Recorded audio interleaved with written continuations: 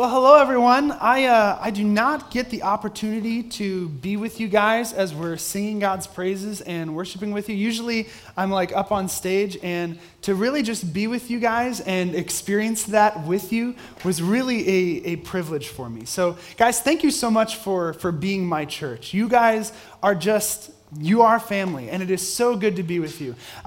There's been so much going on in the last month, it seems. We have entered a time of season that is generally really busy, and there's a question that I have not been able to escape, even in the busyness. No matter how much Thanksgiving food I eat, no matter how much football I watch, no matter how many times I watch the Star Wars Force Awakens trailer, no matter how many games the Iowa Hawkeyes win, there is this question that I cannot escape, and I don't think I'm the only one. In the last month, we've seen a lot of tragedy, a lot of heartbreak, scandal, sorrow. And so I think really, in a certain way, we're all asking this question, and that is, what is wrong with the world? It seems like that is the question that so many people really have today. There are a lot of different ideas about what is wrong with the world and a lot of different philosophies about how to fix the world, but everybody seems to agree on that question. Have you ever noticed the question is never, is there anything wrong with the world? The question, for the most part, we all have that figured out. The question is always, what is wrong with the world and how do we fix it? Now, some of you are looking up at me right now and you're like, Jed, I know at least one thing that's wrong with the world, and that is you are the worship leader and you are attempting to give a sermon. What is going on? This is true. John, you made, as we said earlier today, we are one church, multiple locations. And John is actually in one of our other locations giving a sermon right now. He really would like to be with us today, but for the moment, he's kind of, duty calls him to be somewhere else. So, good luck, you're stuck with me. We'll see how this turns out. One thing I do want to kind of bring to your attention, and this is my fault, Pastor John is actually giving a sermon on the scripture reading that we heard earlier today. That scripture reading really scared me, so I'm not going to give you that sermon. I really apologize for this. This is my fault. Instead, I'd like you to turn, if you have your Bibles open, to Luke 15. And we're actually going to be discussing a story that I think a lot of you have heard before. It's called the story of the prodigal son, or sometimes called the parable of the lost son. And this is probably, for a lot of us, a story that we've heard since we were little kids, if you've grown up in the church. You know, growing up, as a child, I had really a wonderful and blessed life. My parents were just awesome. In fact, they still are awesome. In fact, my mom is over there, and she's great. You should all try to meet her afterwards. And because of that, I feel like I've really lived a blessed life. I was born in Wisconsin. We lived in Minnesota for a while, and then we moved down to Iowa when I was like 10 or 11 years old, somewhere in there. And I've got 3 younger sisters, and my 3 younger sisters are just awesome. Now, as a child, I have like a really kind of simple idea of what it means, of what might be wrong with the world. It's like I had this consciousness that the world isn't quite right, but for the most part, my idea was really, really simple. Really, if I was obedient with my parents, the world was perfect. It was great. I could be left alone, and I could play with my Legos, and I could play with my Ninja Turtle action figures, and the world was wonderful, and the world was awesome. If I was disobedient to my parents, well, then that was another story entirely. Then all of a sudden the world was a horrible place, full of reprimands, full of spankings, of groundings, of timeouts, and worst of all, the lectures. The lectures are always the worst part. And so for me, it was a very simple idea. If I followed the rules, if I did what my parents wanted me to do, I was totally okay. I realized that as the oldest child, I have 3 younger sisters, and they're all great, but as the oldest child, I didn't have any older siblings to learn from, or maybe I should rephrase it. I didn't have any older siblings to wear my parents down, so I had to develop this acute sensitivity to what would please my parents and what would not. I had to try to sort of read in between the lines of what they would say. And I feel that as an oldest child, I got pretty good at that. And for some of you who are oldest children, I think this is probably a common thing. Raise your hand if you're like the oldest out of your siblings. Okay, quite a few. All right, we're going to start our own small group, guys, and our own counseling session. This will be great. But for some of us, we tend to kind of become parent pleasers because we don't have an older sibling to learn from or an older sibling to wear our parents down, if you want to word it that way. We tend to kind of develop this acute sensitivity to what our parents might be pleased with and what they weren't pleased with. My younger sisters, though, they didn't necessarily have this acute sensitivity. When we first moved to Iowa, we was like, I was like 11 years old, and my 3 younger sisters were all of about elementary age. And when we first moved in, we didn't have time to really buy a house or anything like that, so we moved into this 3-bedroom apartment. Now, this was great for me. I was the only boy. I got my own bedroom. It was awesome. It was great. I was left alone with my Ninja Turtles and with my Lego sets. But my sisters did not have the same luck. If you're doing the math, this means that we had to cram my 3 sisters into one bedroom. That is a recipe for drama. That is just like, bad things will happen, especially since my younger siblings didn't have my acute sensitivity of what my parents liked and didn't like.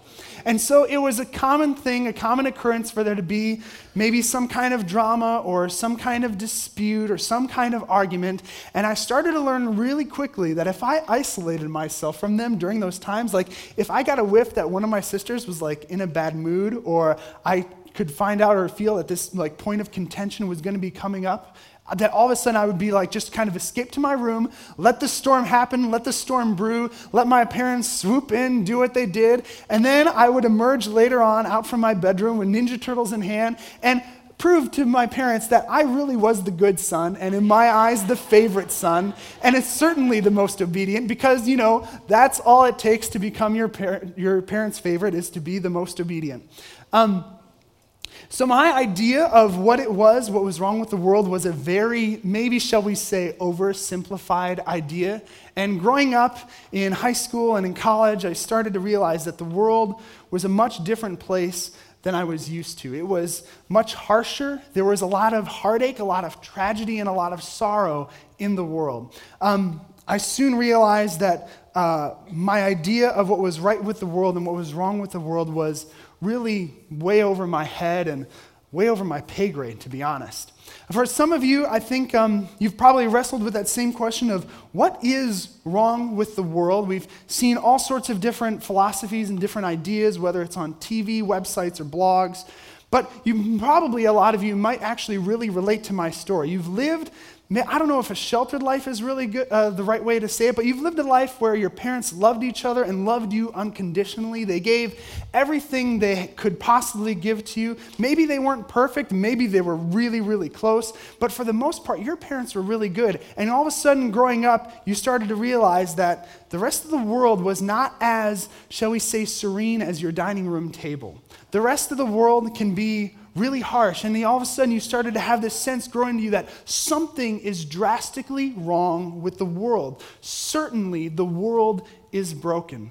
For others of you, you can't relate to my story, and I wish you could. Perhaps there was addiction in your childhood. Maybe there was an abusive parent or an abusive relative. Maybe growing up you were the offender.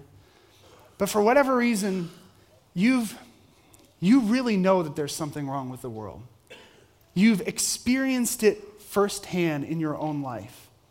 And so you are also wrestling with this question of what is wrong with the world.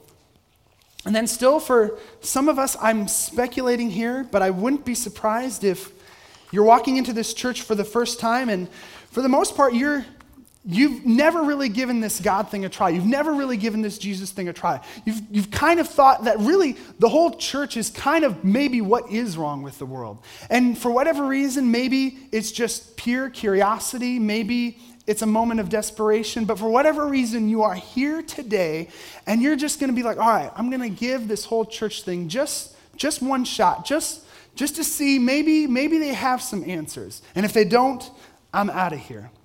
But this is something that we are all wrestling with. What is wrong with the world? And so today we're going to be talking about a familiar story. It's in Luke 15. I want to say it starts at Luke 15, verse 11. And this is the story of the lost son, the parable of the lost son, the parable of the prodigal son, as it's often called. And this is a very familiar story. For those of us who have grown up in a church, we have heard this story before. And I would like you to maybe try to get rid of any preconceived notions, because I think this is more than just a story about redemption. This is more than just a story about a son who is lost and then is found again. Rather, this is sort of Jesus' commentary on his idea of what is wrong with the world. Now, in order for us to really appreciate what is going on here, we're going to have to use our imaginations. I kind of feel like Mr. Rogers saying that. We're going to have to use our imaginations. We're not really going to the land of make-believe, but we're going to pretend like we are back in the time of Israel, or the time of Jesus, when he is alive and he's on the earth and he's with everybody and he's in the throes of his ministry, and there's a large crowd gathering around him. And we're going to pretend like all of a sudden Jesus is there, we're in this crowd, and he's starting to tell these stories. He's starting to tell these parables. And we can feel that there's just so much tension going on. So I want you to kind of use your imagination as I am setting up this scene for you, this scene that which Jesus is telling this story. First, there is a large crowd around Jesus. Jesus' following is definitely growing. His notoriety is definitely growing. Jesus is actually a very kind of controversial figure. Sometimes we think of him as, Jesus is my homeboy kind of a thing. That's not the way people really talked about him or thought about him when he was on earth with us. Rather, he was a very scandalous figure. He was a point of a lot of tension. He was very controversial. And one of the reasons why there was so much controversy around Jesus was this group called the Pharisees. And in this large group listening to Jesus is this group called the Pharisees. And the Pharisees were a group of religious leaders who were really on a purity kick.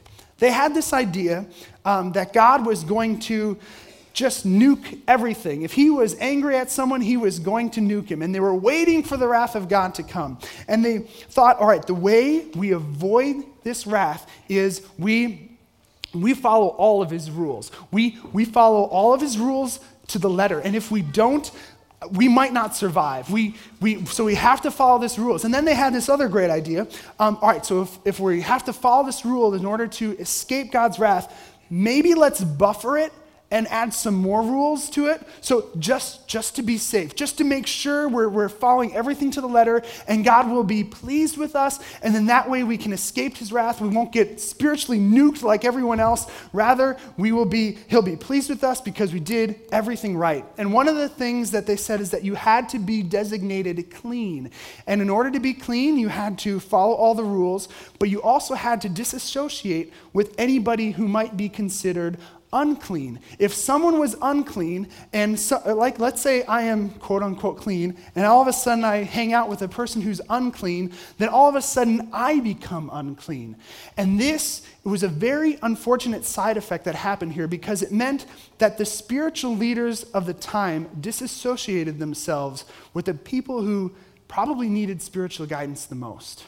And so Jesus is doing his thing, and Jesus healed some people. And if I was there, if I'm like living in Israel at that time and Jesus heals someone, I am amazed. I'm like, whoa, that is incredible. The Pharisees, however, did not have this same response. There were too many rules to be followed for them to be amazed. See, the problem was Jesus made one itty-bitty mistake as he's healing people.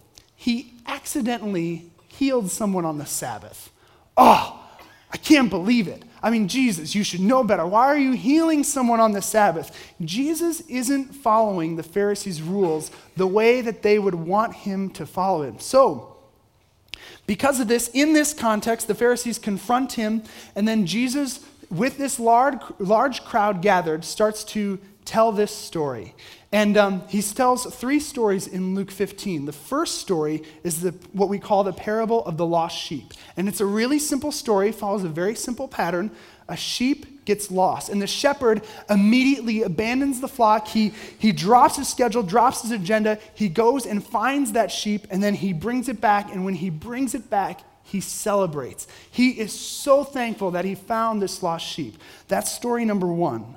Story number 2 is the parable of the lost coin. And in this story, a woman loses a precious coin, and immediately her schedule and her agenda just goes out the window. She's got one priority. That is actively go out and search for this coin, and she searches, and once she finds it, she brings it back, and she celebrates. And then we have the story, the parable of the lost son. And that starts in verse 11, and this first part, a lot of us, I think, really know. In verse 11, Jesus starts off saying, a man had 2 sons. That's always good to know. All right, a man has 2 sons. And then he says the younger brother actually went to his father and he said, Dad, I want us to split up the inheritance right now. Like, let's get this over with. I want to split up the inheritance. Now, use your imagination. If you are in that crowd listening to Jesus tell this story, you are shocked by this. You are shocked by the audacity and the behavior of this young brother. Because what this young brother is saying is that this younger son is saying, Father, I've really only been in this, not really for my relationship with you. I have been in this for your stuff. I have been in this for your money, for your wealth. That's really all I want. And frankly, you might as well be dead to me. I really don't care. So, you're taking too long to die. Let's speed up this process and let's just divide the inheritance right now and I'll be on my merry way. I don't have to deal with you anymore. That would be great. This is shocking behavior, what the younger brother is doing right now. The younger brother is giving his father such a hurtful and horrible insult, pretty much saying, Dad, you're dead to me. Just give me your stuff right now. So in verse 12, we see that the inheritance gets split up. The inheritance gets divided, and it actually gets divided between both sons. So even though the younger brother was the one who initiated this whole thing, the older brother gets his inheritance as well. And then, kind of as many of us know, the younger brother goes to a faraway land. He squanders his wealth. I imagine, some just wild trip to Vegas or something like that. And he goes out and he just wastes all the money. He squanders it. He lives a life of, shall we say, moral experimentation, moral rebelliousness. He's not really necessarily following the rules at this point in time. Really, he is simply wasting everything, living for his pleasure, living for the moment, and not taking any consideration of the wishes or will of his father. Finally, there is a famine. He loses all of his money. He owes money to people, and he gets a job, just a little job, feeding cattle, feeding livestock. And he realizes all of a sudden that the livestock is actually eating better than he is. And so he hits rock bottom. He hits rock bottom and he gets this idea, this crazy idea and this crazy notion. He's like, you know what? The guys who work for my dad's business, the family business, even at the entry-level job, the entry-level positions, they eat a lot better than this. Maybe I can go back? No? What? Man, I don't know. I left in such an insulting way.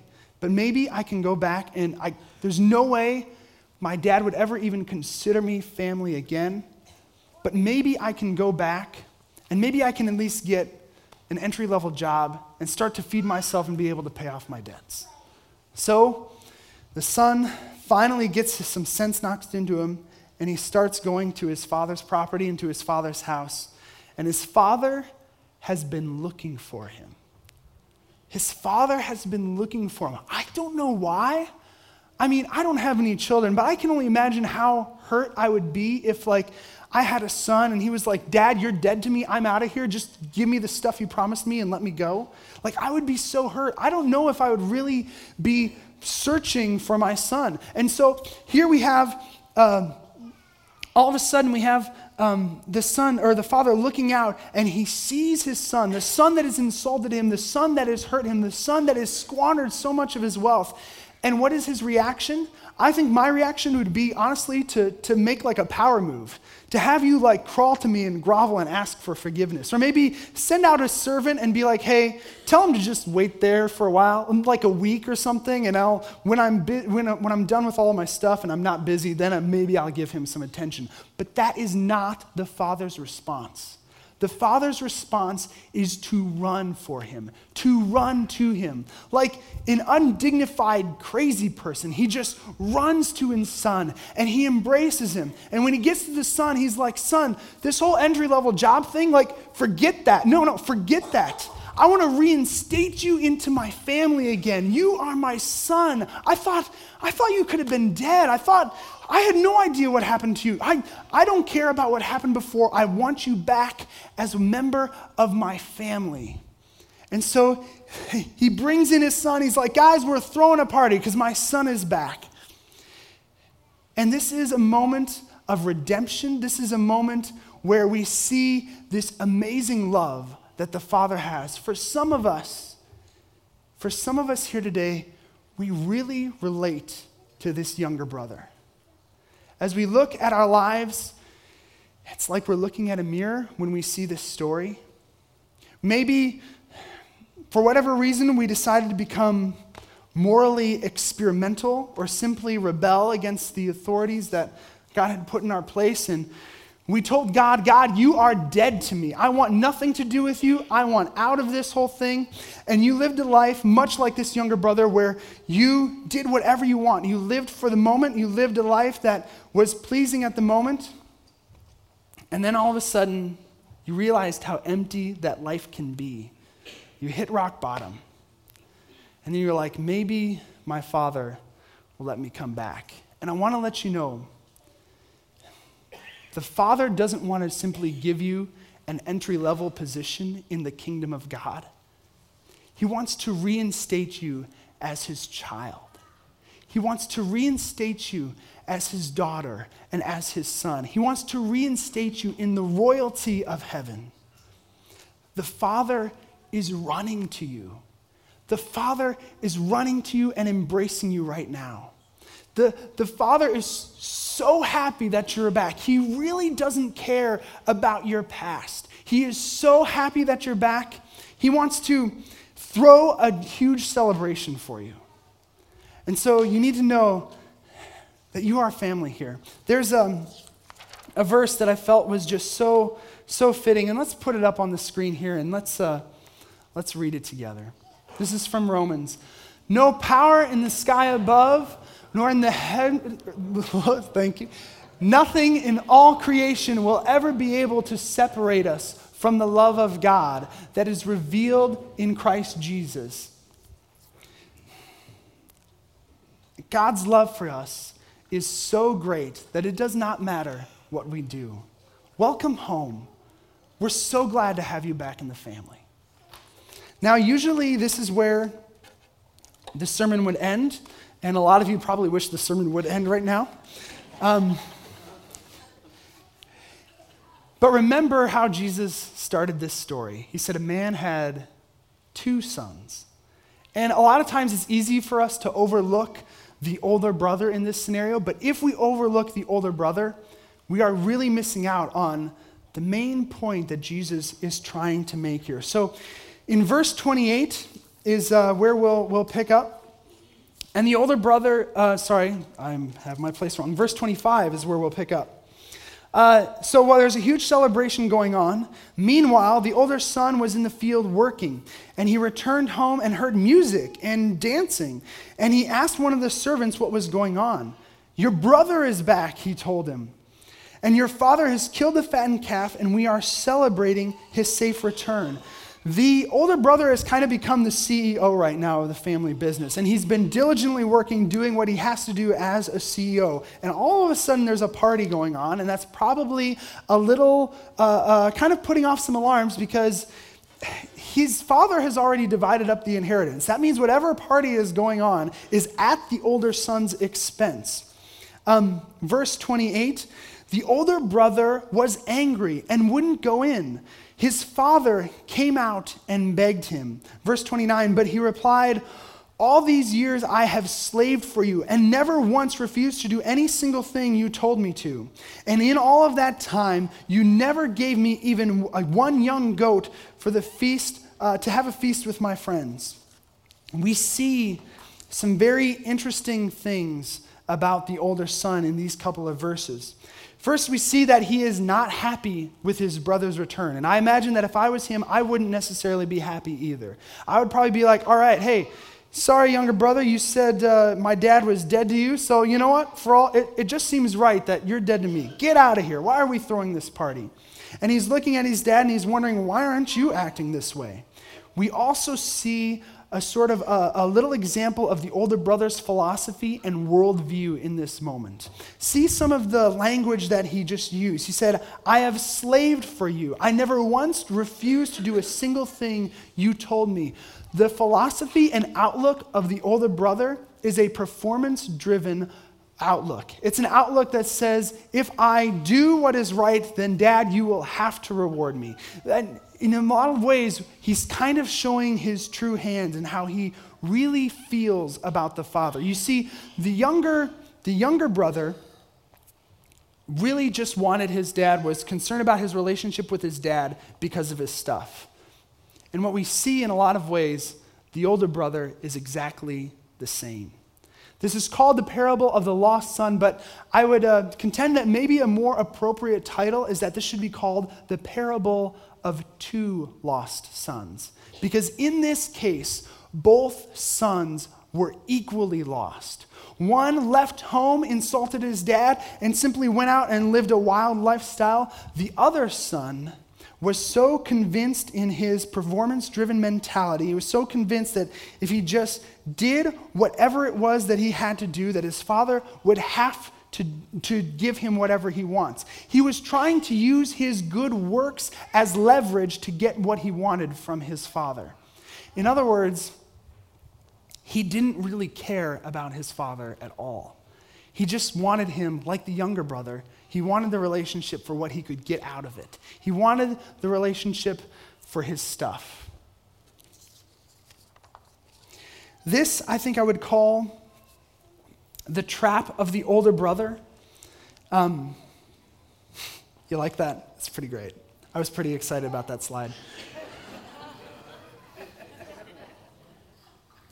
And this is a trap that I think for so many of us can be so deceptive and so compelling at the same time, because it gives us a reason to really be proud of ourselves. It gives us a reason to be proud of the things we've done, of the good works that we've done, of everything that we've accomplished. It gives us a reason to be arrogant.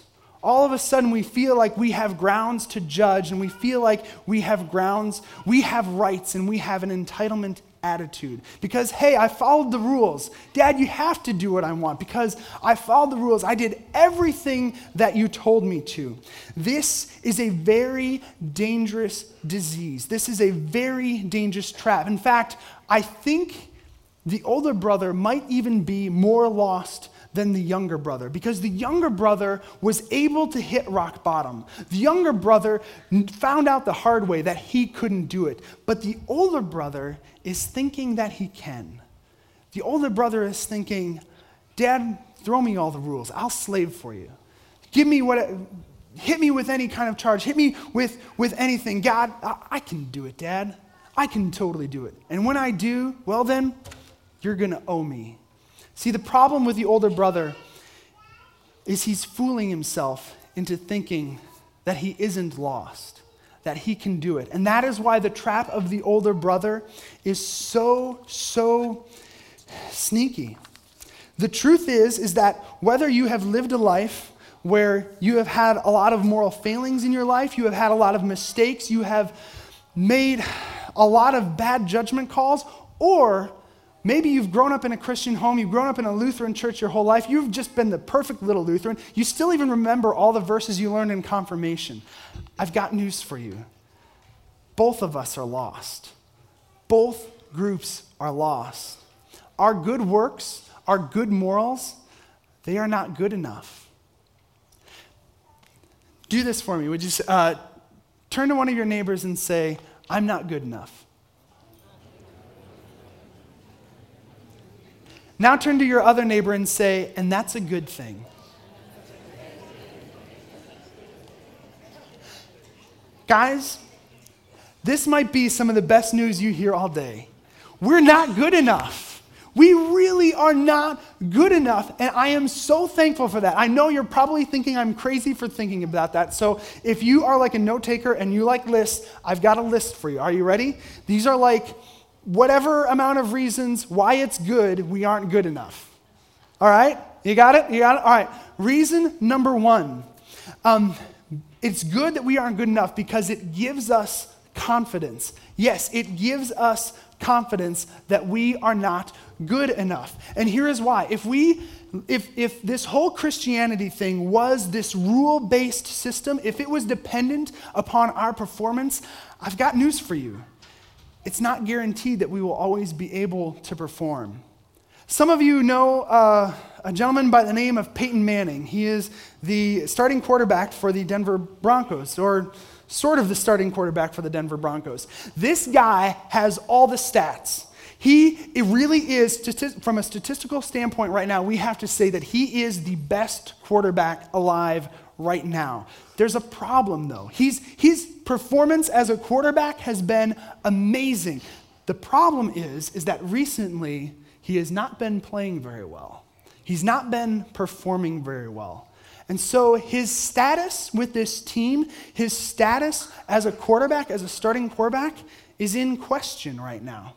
When our mentality, and if this whole Christ thing was a performance thing, then our status would be in question so much. But because this game is played differently, because this game is dependent upon the work of Jesus Christ that has already happened, we can be confident in what has already happened. We don't have to be like Peyton Manning, wondering if we're going to be the starting quarterback, or wondering what the status is with our Heavenly Father. Because of Jesus Christ, we can rest assured, we can have confidence. So, reasons why we're not good enough, or reasons why we're not good enough is a good thing, so many G's, is that we can be confident.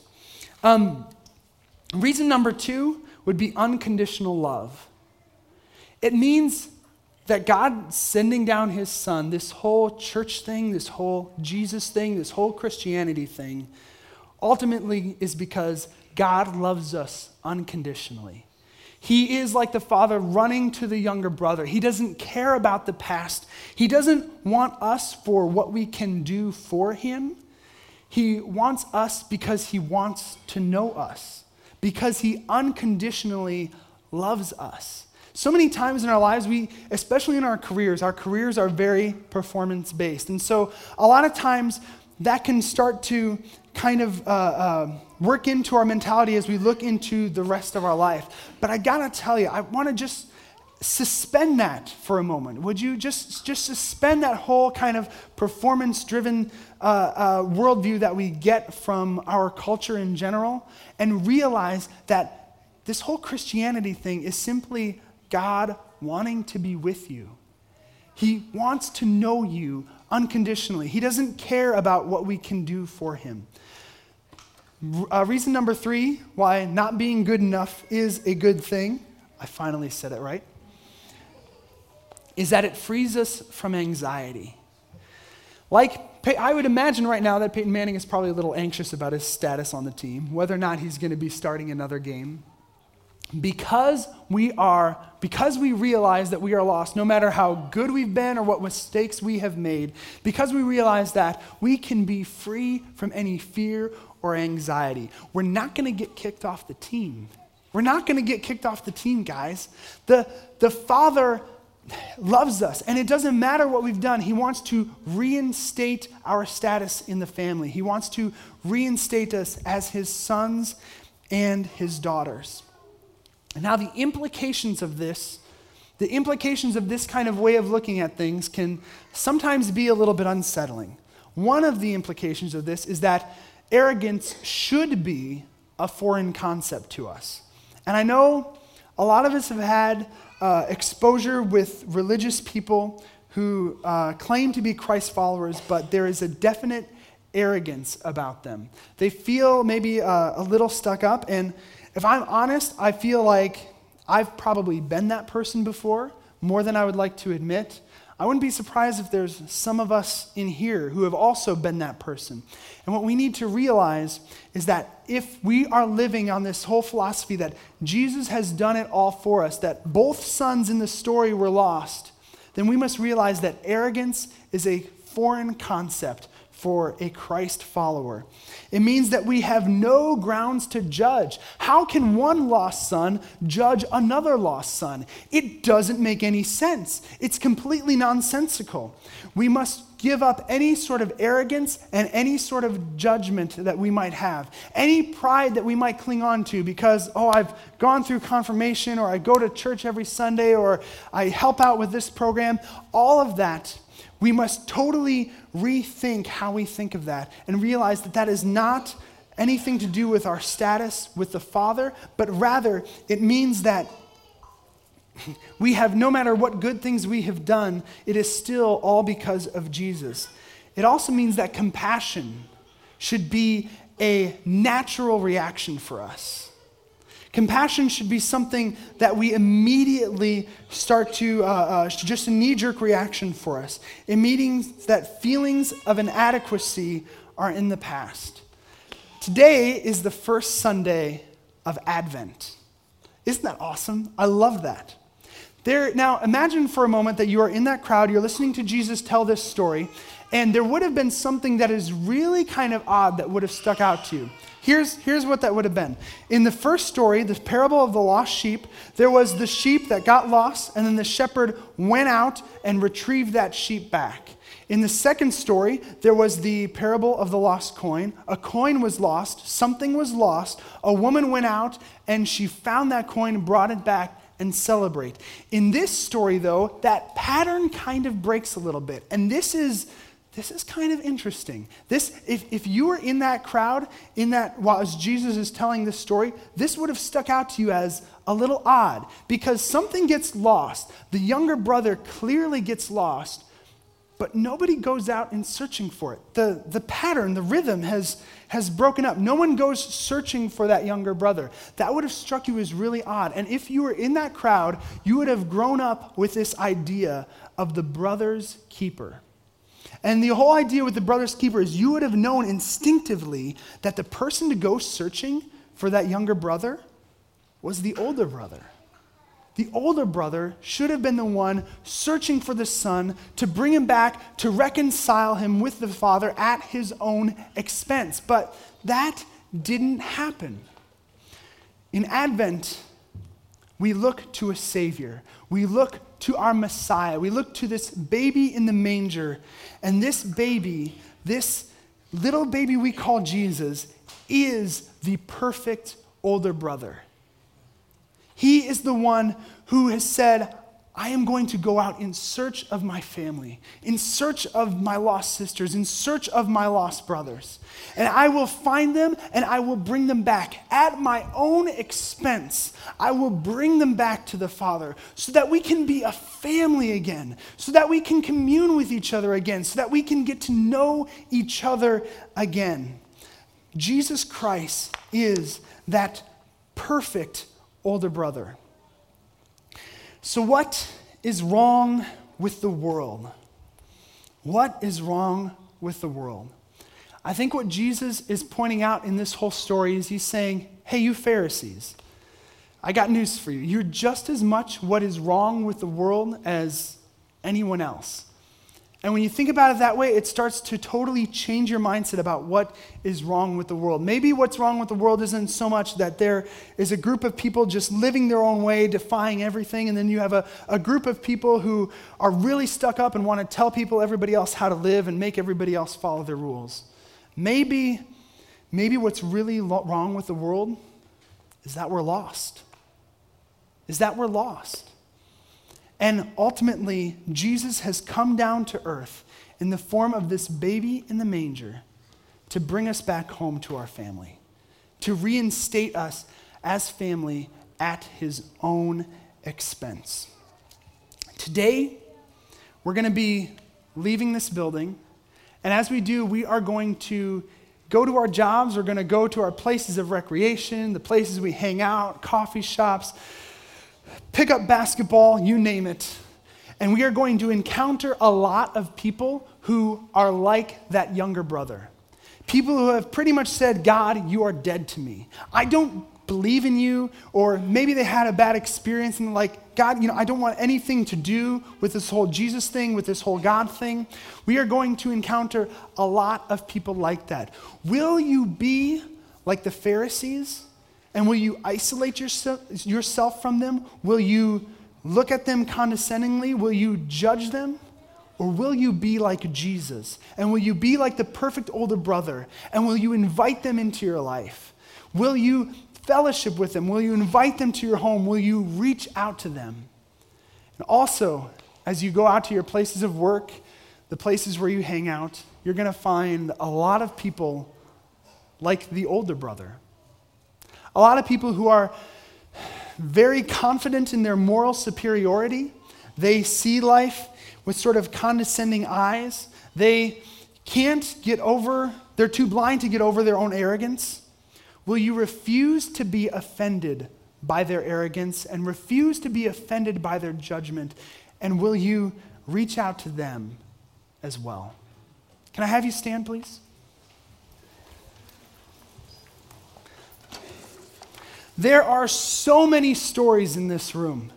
Stories like mine where, you had a really great home and life was great. Some people might call you sheltered and you just don't care. You're like, hey, this was a blessing and I'll take it. And then we have other stories here where there have been a lot of tragedy and a lot of heartache and a lot of sorrow. Today, Jesus is rewriting our story. He's saying that our past does not matter and that our differences don't matter. No matter how good we've been, no matter how many mistakes that we have made, the work of Jesus Christ is the great equalizer. We are all lost without him. And because of the work of Jesus Christ, this isn't just a group of a bunch of people with all sorts of different stories and background. This is one giant family. Let's pray. God, thank you for the gift of your Son.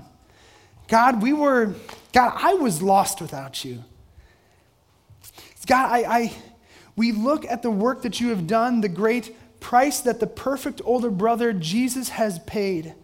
And we are just marveling at the beauty and God, just the miracle that is your Son, Jesus Christ. And so God, today we confess that we have rebelled against you, that we have oftentimes maybe even said, God, you're dead to me and I want nothing to do with you. But God, today we turn back to you. And God, for others of us, we confess that we have been arrogant, that we have neglected our younger brother. And God, today we just pray that you would wipe away any pride, any judgmental attitude, any condescension that might be in our lives. God, purge our hearts of that. God, we want to be more like your Son. So convict us where we need convicting. Grant us peace where we need peace. But God, most of all, draw us closer together as you draw us closer to you. In your name we pray. Amen. Guys, thank you so much. Go in peace and serve the Lord. You are dismissed.